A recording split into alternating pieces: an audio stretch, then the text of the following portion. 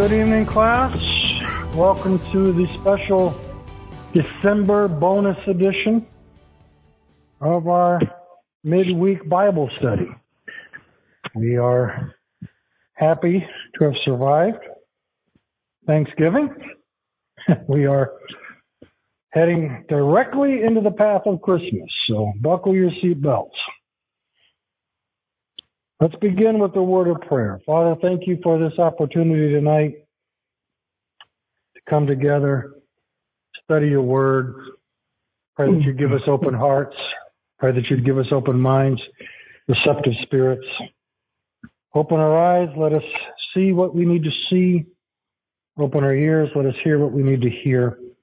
Give us the wisdom, understanding to apply your word to our lives. We ask these things in Jesus' name. Amen. We'll go ahead and get started tonight. Hopefully some more will come along as we go through our study. But the reason for these bonus classes is we did not complete our study of the doctrine of eschatology. So just to remind you, I know we took last week off, but just to remind you, eschatology is the study of the end times, the last things.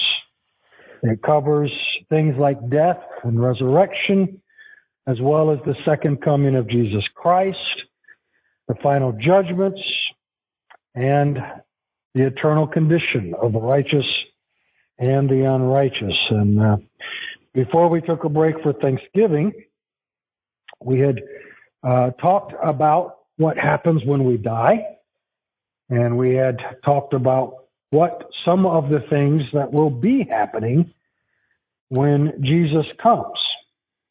And tonight, we're going to continue in that theme by talking specifically about those events which are directly associated with the return of Jesus Christ. These are things that cannot happen or will not happen until Jesus returns to this world, as he promised that he would do. And when he does, these are the things that he will be coming to accomplish and perform. The last time we talked about some of the signs and the time of the coming of Christ, things that might be happening in the church, things that might be happening in the world. But tonight we're going to talk about what will actually happen when Jesus appears. So we're going to begin in the Gospel of John, chapter 5. If you have your Bible there, I'm going to read a short passage here from John chapter 5, beginning at verse 24. Gospel of John 5, verse 24. These are the words of Jesus Christ. Most assuredly, I say unto you, he who hears my word and believes in him who sent me has everlasting life and shall not come into judgment, but has passed from death into life. Most assuredly, I say to you, the hour is coming, and now is, when the dead will hear the voice of the Son of God, and those who hear will live. For as the Father has life in himself, so he has granted the Son to have life in himself, and has given him authority to execute judgment also, because he is the Son of Man. Do not marvel at this, for the hour is coming in which all who are in the graves will hear his voice and come forth. Those who have done good to the resurrection of life, and those who have done evil to the resurrection of condemnation. John chapter 5, verses 24 through 20. So, what will happen when Jesus comes? Well, the first thing we're going to talk about is the resurrection of the dead, particularly the resurrection of the righteous dead. And you'll understand the distinction we make on that in a few moments. But Revelation 19 tells us that when Jesus comes back to this world, he will, among all the other things that he will do, he will bring forth the dead, the righteous dead, from their graves. Actually, it's Revelation chapter 20, verses 4 through 6, which says, I saw thrones, and they that sat upon them, and judgment was committed to them. Then I saw the souls of those who had been beheaded for their witness to Jesus and for the word of God, who had not worshipped the beast or his image, and not received his mark on his foreheads or on their hands, and they lived and reigned with Christ for 1,000 years. But the rest of the dead did not live again until the 1,000 years were finished. This is the first resurrection. Blessed and holy is he who has part in the first resurrection. Over such the second death has no power, but they shall be priests of God and of Christ, and shall reign with him for 1,000 years. So when Christ comes, he will resurrect the souls of those who have died. What about those of us who are alive? Well, 1 Thessalonians chapter 4, verses 13 through 18 says, I do not want you to be ignorant, brethren, concerning those who have fallen asleep, lest you sorrow as others who have no hope. For if we believe that Jesus died and rose again, even so God will bring with him those who sleep in Jesus. For this we say to you by the word of the Lord, that we who are alive and remain until the coming of the Lord will by no means precede those who are asleep. For the Lord himself will descend from heaven with a shout, with the voice of the archangel, and with the trumpet of God, and the dead in Christ will rise first. And we who are alive and remain shall be caught up together with them in the clouds to meet the Lord in the air. And thus we shall always be with the Lord. Therefore comfort one another with these words. So, the resurrection of the righteous is one of the events for which Jesus Christ is returning to this world to accomplish. When you think about all the generations of Christians, if we go back to these first Christians, imagine the Apostle Paul as he's writing these words, thinking about his own generation, those who had already died. Remember, it wasn't very long after Jesus had been resurrected and ascended to heaven that the first Christian martyrs had died. Stephen had been killed. James had been killed. And many others had died, either natural deaths or had been persecuted and died from persecution. And so the question of what would happen to those dead or to those who had died and had not been alive long enough to see Christ's return was a big concern. In 1 Corinthians chapter 15, some had already begun to believe that the resurrection was past, or that the resurrection was over, that there was not going to be a resurrection. And so if you read chapter 15 of 1 Corinthians, you can see there that Paul makes an emphatic case that if Christ is resurrected, then all who are in Christ will be resurrected. Christ is risen from the dead, and by that man came resurrection from the dead. All who died in Adam will be made alive in Christ Jesus. So if you go back to that first generation and then you begin counting all of the years that have come and gone, millions, I think it's fair to say probably billions of believers have died, have gone on to the intermediate state where they have enjoyed the bliss and the peace and the rest that they certainly was promised to them and was due to them. But that is not the final condition. If all we were going to be after we died, if eternal life was nothing more than just being disembodied spirits, living in the spiritual realm with The old picture of the guy sitting on the cloud playing the harp. If that was all that was due for us, I mean, that'd be fine if that's what it was.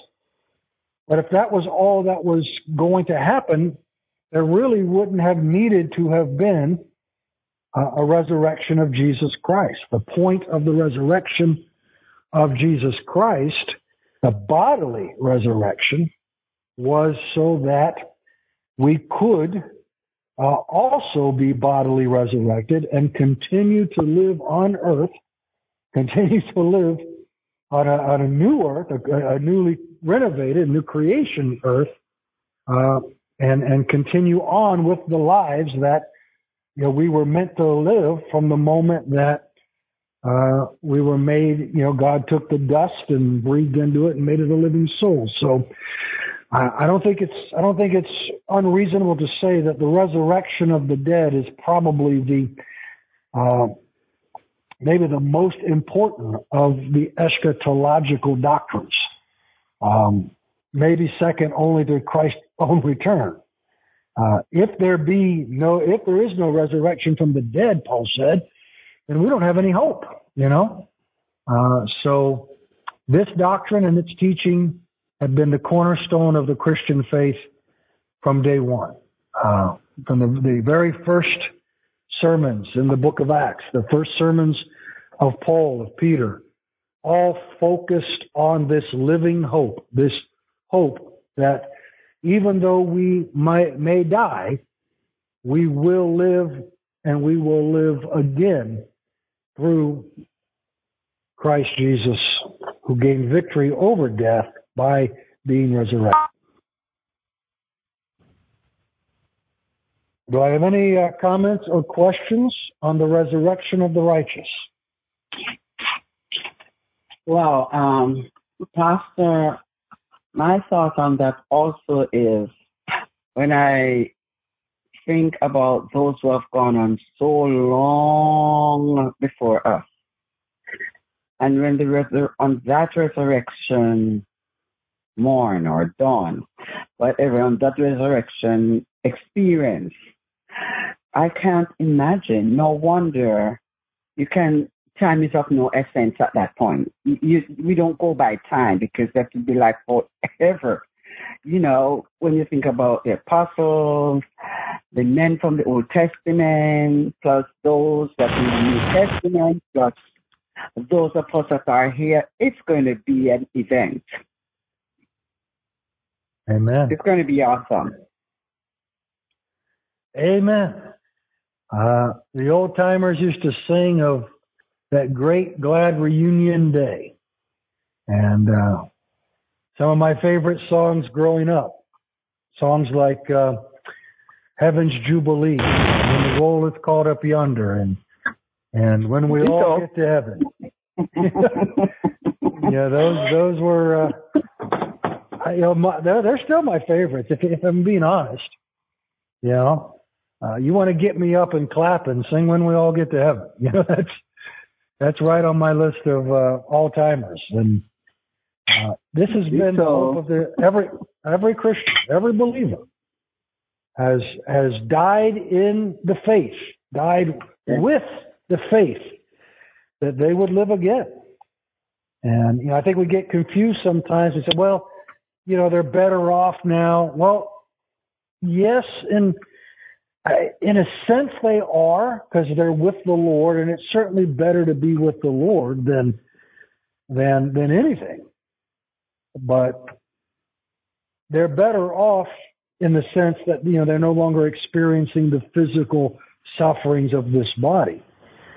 But that's not a condition that, and I just speak for myself. Like I said, if this is what God had planned from the beginning, that we'd be created as spirits, we'd go live a little 50, 60, 70 years in a physical body, and then we just go back to being spirits for all eternity.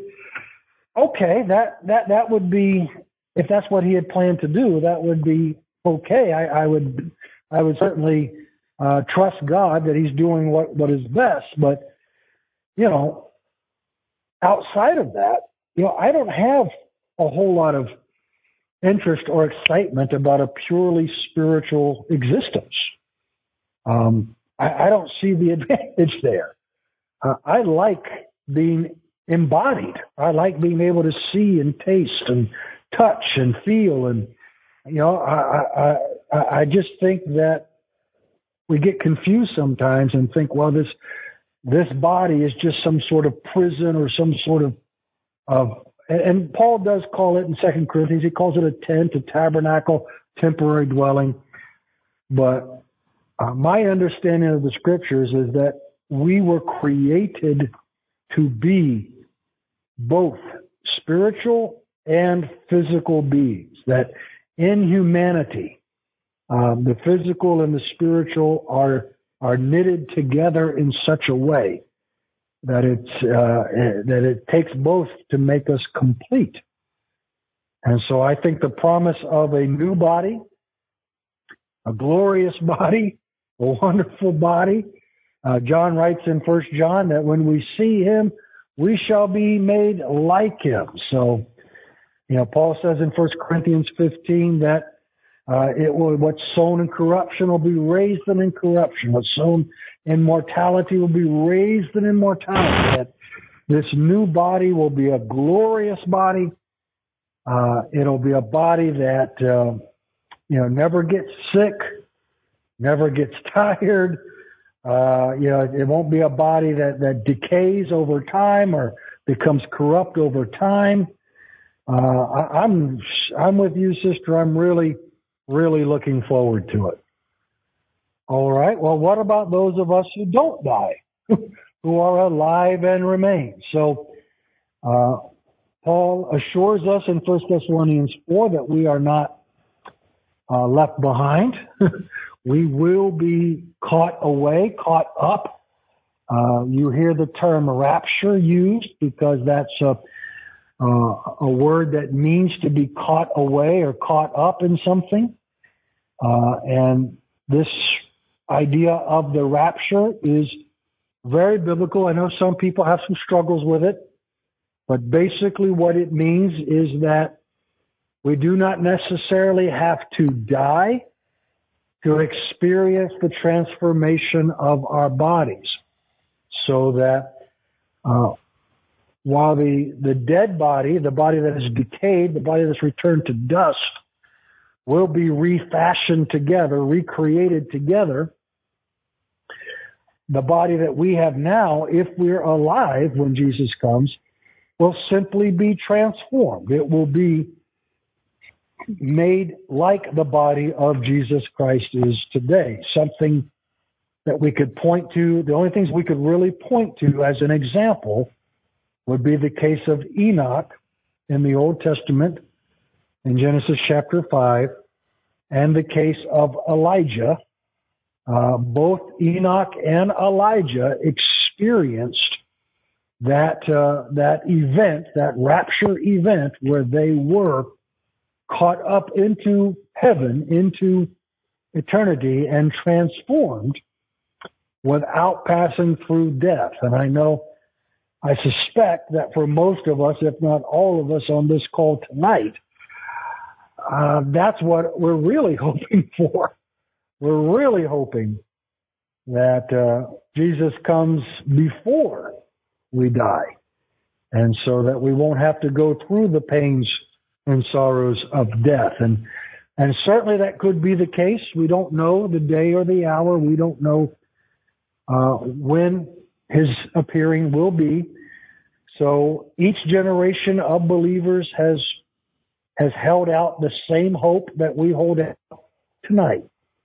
And that is that Jesus will come during our earthly lifetimes, and that we will be transformed and caught up and made a new body, a renewed body at the time of the rapture.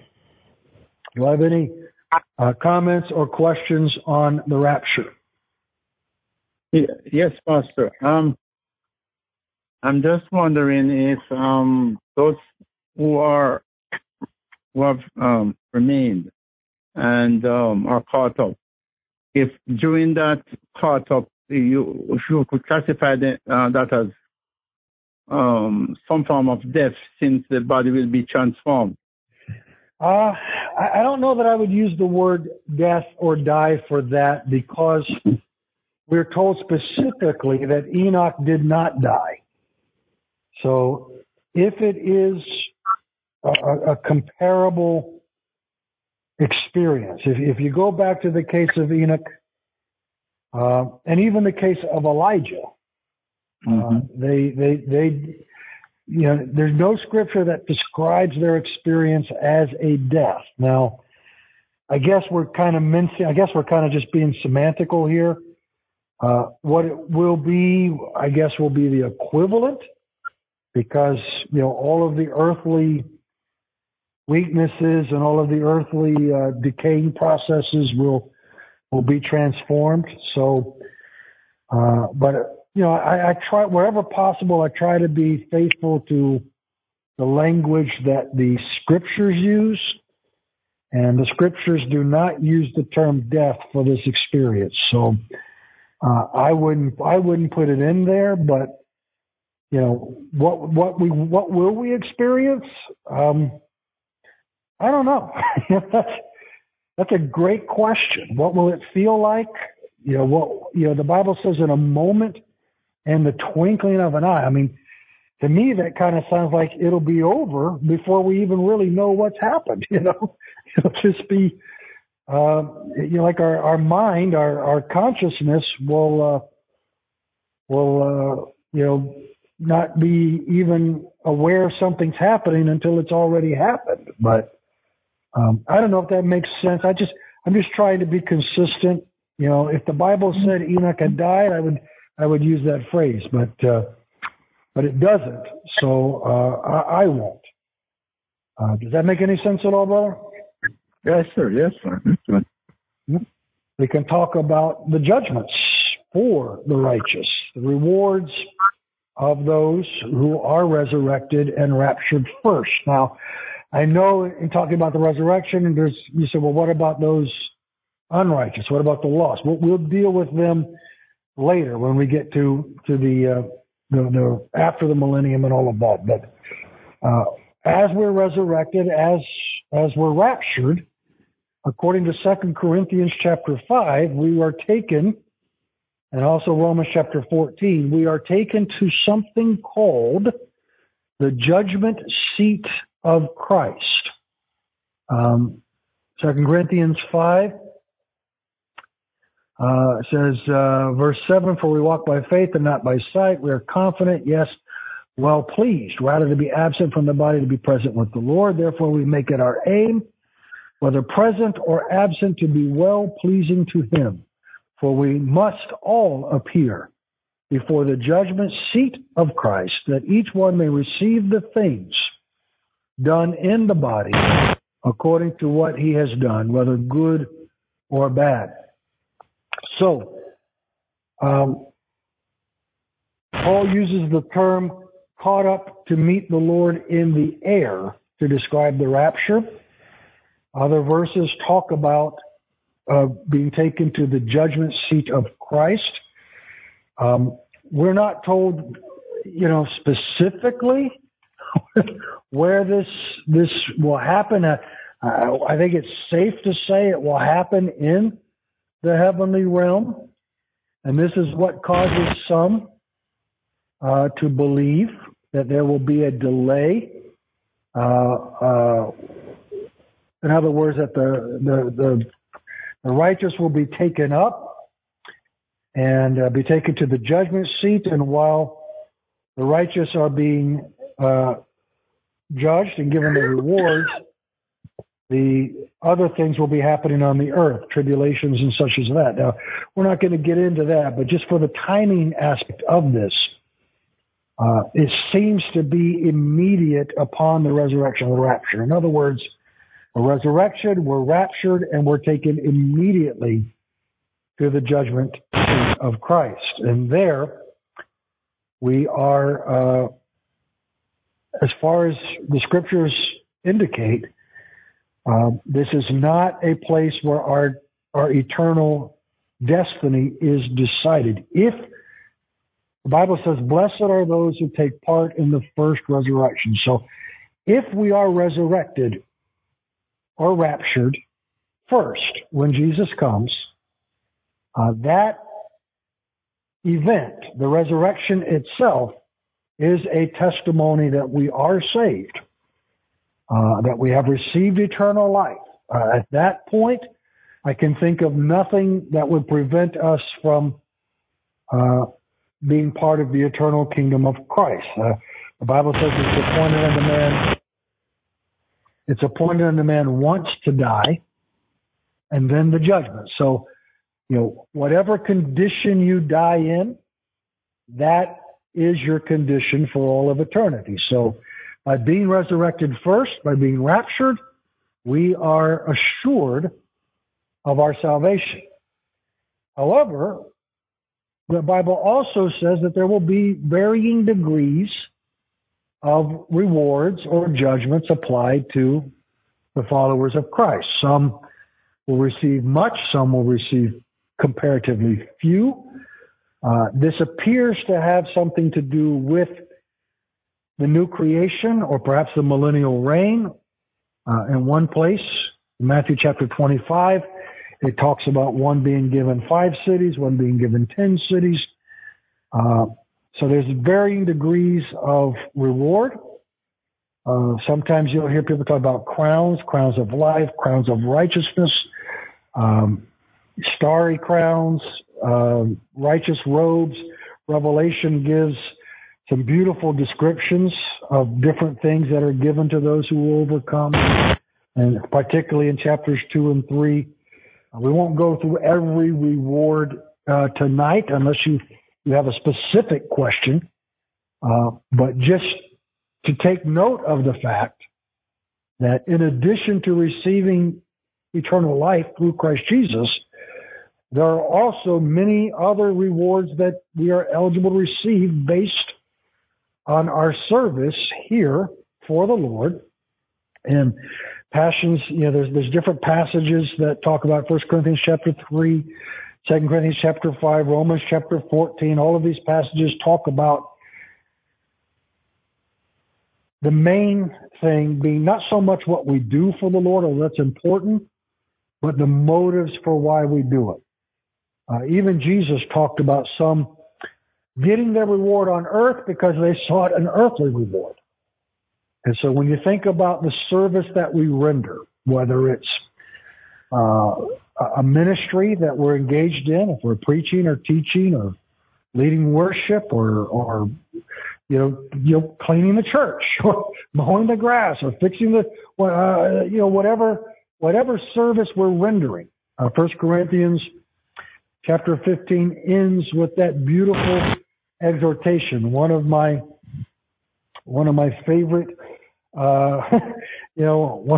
when you're those days where I'm kind of thinking I might have made the decision to be a pastor or to be a teacher. I remember 1 Corinthians chapter 15, verse 58, which says, "Therefore, my beloved brethren, be steadfast, immovable, always abounding in the work of the Lord, knowing that your labor is not in vain in the Lord." So nothing that is done for Jesus Christ is useless or worthless or in vain.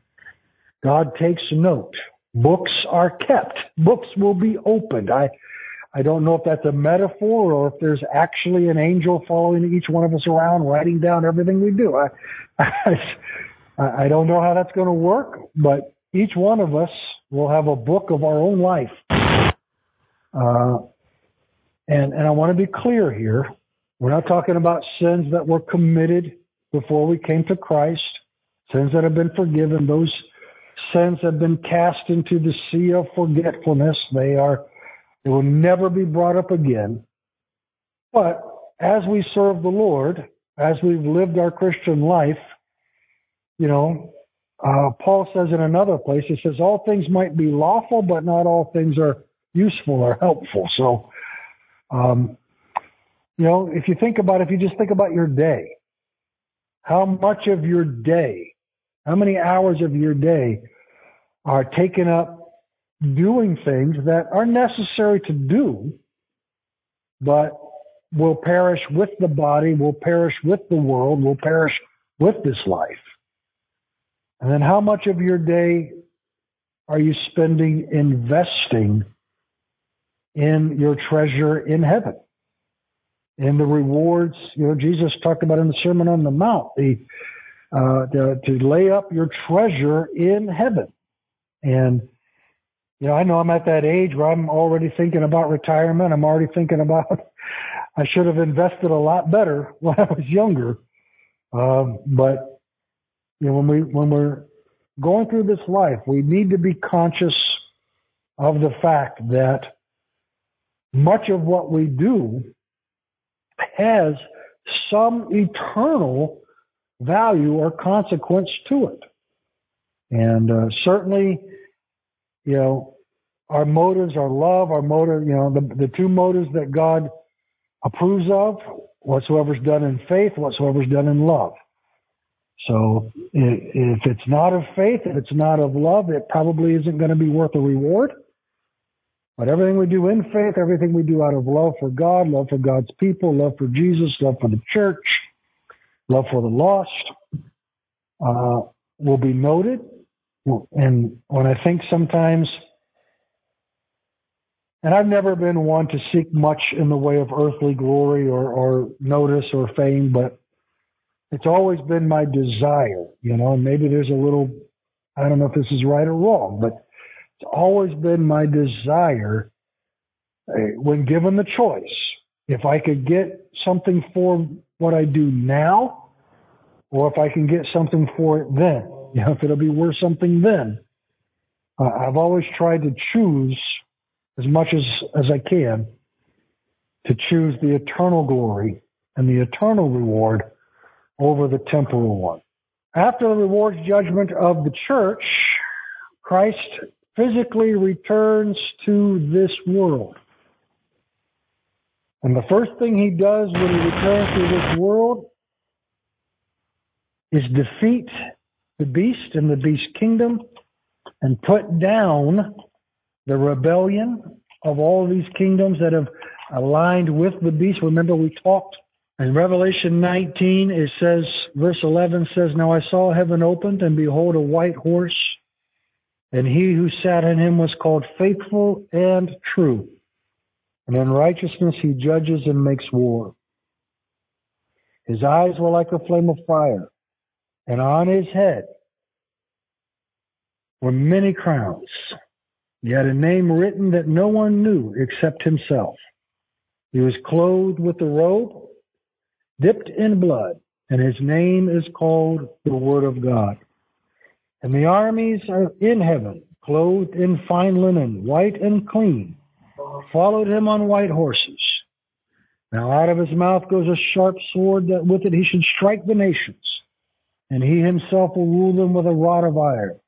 He himself treads the winepress of the fierceness and wrath of Almighty God. And he has on his robe and on his thigh a name written, King of Kings and Lord of Lords. Then I saw an angel standing in the sun, and he cried with a loud voice, saying, To all the birds that fly in the midst of heaven, come and gather together for the supper of the great God, that you may eat the flesh of kings, the flesh of captains, the flesh of mighty men, the flesh of horses and of those who sit on them, and the flesh of all people, free and slave, small and great. And I saw the beast, the kings of the earth, and their armies gathered together to make war against him who sat on the horse and against his army. And the beast was captured, and with him the false prophet who worked signs in his presence, by which he deceived those who received the mark of the beast, and those who worshipped his image. And these two were cast alive into the lake of fire, burning with brimstone, and the rest were killed with the sword, which proceeded from the mouth of him who sat on the horse, and all the birds were filled with their flesh. So when you think about how bad a condition this world will be in when Christ returns,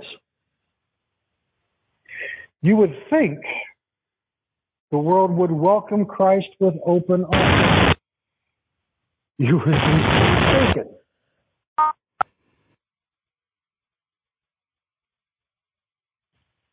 Instead of welcoming Christ back with open arms, the kings of the earth, the beast and his kingdom, and all these who have gathered together at the place called Armageddon to make war with one another, suddenly will turn all of their military might against the Lord as he returns. Of course, we all understand that this will be for nothing. 2 Thessalonians chapter 2 says the Lord will destroy them with the brightness of his coming. So as much as we look forward to the return of Jesus Christ, for those who do not want Christ for their king, to those who want their own kingdom, their own way, their own power, the coming of Christ is their greatest threat. And they may pretend to think that they don't believe or don't see Christ as a literal return, but make no mistake, they are convinced that even if he does show up, they'll be able to defeat him and keep the world for themselves. Of course, we know this is nonsense. There's not going to be so much a war in the sense of these long, drawn-out campaigns and battles that go on for months on end. This will all be over very, very quickly, as the coming of the Lord will destroy utterly and completely all those who've gathered to make war against the Lamb and against his kingdom. And the beast himself and the false prophet will be captured and thrown into the lake of fire. So sometimes it's painful. I struggle with this at times, and maybe some of you too do as well. I'd like to believe that those whom I care about, whom I love, if things happen the way that I think they will happen, I hope and pray that if they're not ready for the rapture, they're not ready for the resurrection, return of the Lord, that when they see those of us who've been raptured gone, my prayer is they will turn to the Lord. And I'm holding on to that prayer, and I'm believing that, and I'm holding out in faith that that will be the case. But the simple truth of the matter is that many, many people in this world, even under the threat of death, even under the threat of hell, of an eternal place in the lake of fire, simply do not want to honor or respect or worship or acknowledge Jesus Christ as the Lord. And it baffles me. I don't understand it, but as much as we love his appearing and long for his appearing, there are millions who dread it, who hate the thought of it, and who will do everything they can to keep it from taking place. And these are the ones who will be destroyed when Christ returns.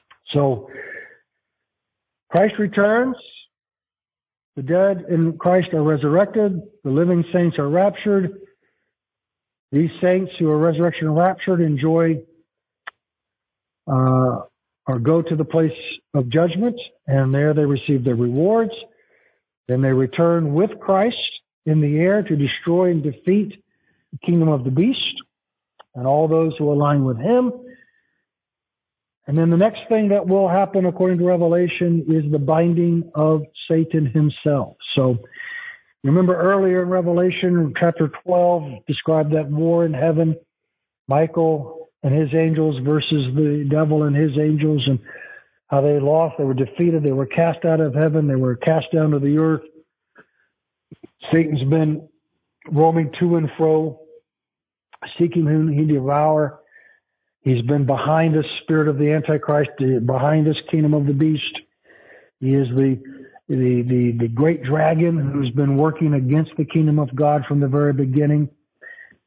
And even the Antichrist himself, according to 2 Thessalonians chapter 2, comes according to the working of Satan with the powers and signs and lying wonders that Satan provides.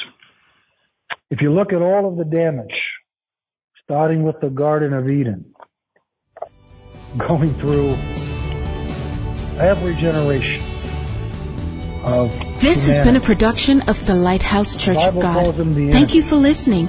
We hope you have been blessed. You are welcome to join us for service every Sunday at 10:30 a.m. and on Wednesdays at 7:45 p.m. For more information or to support our ministry, visit our website at www.lhcogfl.org, or if you're in the Broward County area, we would love for you to visit our church located at 1890 Southwest 31st Avenue, Fort Lauderdale, Florida 33312. God bless you. Until next time, this is the Lighthouse Church of God, lighting the way through the storms of life. Kingdom, as long as he's in the world. As long as he's in the world, he will be the fly in the ointment. He will be the one that causes the disruption. So the good news is that when Christ returns, he will send one of his angels down from heaven with a key to a bottomless pit and a great chain, and he will take the devil, that dragon, that serpent of old, the one who is called Satan, and will bind him for 1,000 years and cast him into the bottomless pit and shut him up and set a seal on him that he will deceive the nations no more till the 1,000 years were finished. So maybe the best news I can give those who are alive on earth, who are not destroyed when Christ returns, is that the tempter will be gone. That Satan, and you have to imagine if Satan's bound, then all of his demons, all of those who serve Satan will be similarly bound. There will be, the old song says, there will be no tempter then. If you think of this world, how different it might be, how different maybe it would be if there was no Satan running around in it. We're going to get a chance to see it and experience it when Jesus returns. Do you have any comments or questions on the binding of Satan? And that it takes from one angel to bind him. Yeah, that's interesting, isn't it? Yeah. Oh, God. We think of Satan as such this mighty, mighty creature that Jesus himself is the only one who can tame him, and yet, and it's important to understand that this angel who's coming to bind him is acting with the authority of Jesus Christ. We wouldn't, the lesson the lesson that was taught, I think it's Jude that mentions even Michael did not rebuke Satan, but rather said, the Lord rebuke you. Any one of us by ourselves, including an angel, even an angel like Michael, is no match for Satan one-on-one on our own. But empowered by Christ, authorized by Christ, any one of us has the authority to overcome him. And so I know that many times we talk about rebuking the devil and binding the devil. And I'm not saying it's wrong, right or wrong to use that language. But the truth is, only acting with the authority of Christ can we really overcome Satan. He's been given this. I know it puzzles me. I'm not sure. God will, I'm sure, give us good reasons for everything he's done, or he won't. He'll just tell us that's the way it had to be. Satan's been given some room to do his work. And maybe God's using him to test the hearts of men. Maybe, I don't know. I don't know all the reasons why Satan has been allowed to run loose in this world for so long. But I do know that he's going to soon be taken out of the way. And with him out of the way, there really will be no reason why nations can't live at peace and do justly and all the things that we're supposed to do. Okay, we're going to stop it here for tonight. We'll finish up next week. Next week we'll talk about the millennium and the final judgment and what happens in eternity. God bless you. Look forward to talking with you next week. Have a good night.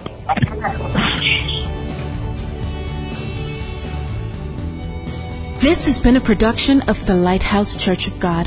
Thank you for listening. We hope you have been blessed. You are welcome to join us for service every Sunday at 10:30 a.m. and on Wednesdays at 7:45 p.m.